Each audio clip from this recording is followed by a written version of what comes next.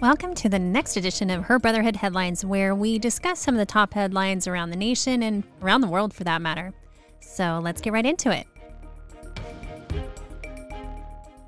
In Lawrence Township, Pennsylvania, female police sergeants take charge. Police sergeants Crystal Panabianco and Julie Curie have demonstrated that women can not only make a career as police officers, but flourish. Nationally, less than 13% of full-time police officers are women. In small to medium-sized police department, that number drops between 6 and 8%.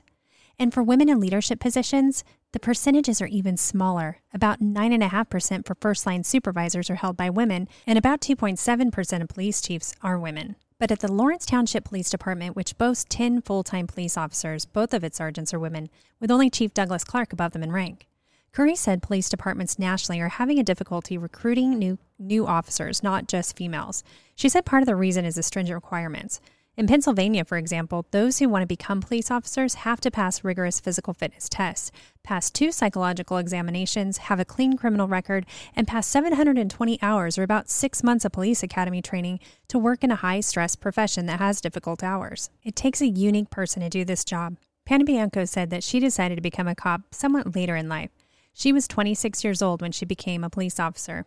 She started out at the Petersburg Police Department before joining the Lawrence Township Police Department in '97.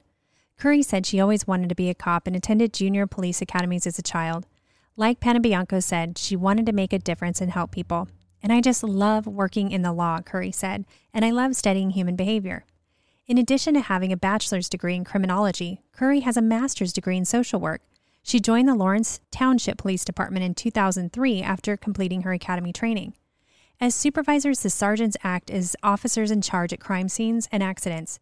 They write evaluations for each of the officers under their command and offer them assistance and guidance, as well as discipline and reprimands. All of the police officers in the department, from the chief on down, perform patrol duties and make arrests. The sergeants also assist in investigations, especially when the younger police officers are involved. In Denver, Colorado, nearly 24 new firefighters were sworn in to the Denver Fire Department, many of which were women.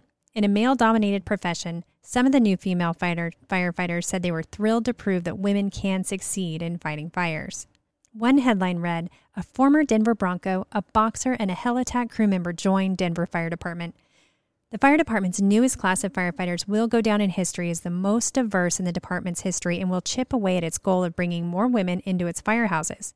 The graduates who received their badges in a ceremony included a former Denver Broncos tight end, 2 female military veterans, a female hell attack firefighter who rappelled from helicopters to battle blazes, and a professional boxer. 6 of the 23 students were women, making this batch of female firefighters the largest in Denver's history. The department now has 59 women out of 1,042 firefighters, a 5.6 rate that exceeds the national average, which is typically from 3 to 3.5%, said Captain Greg Pixley, the department's officer in charge of recruiting and outreach.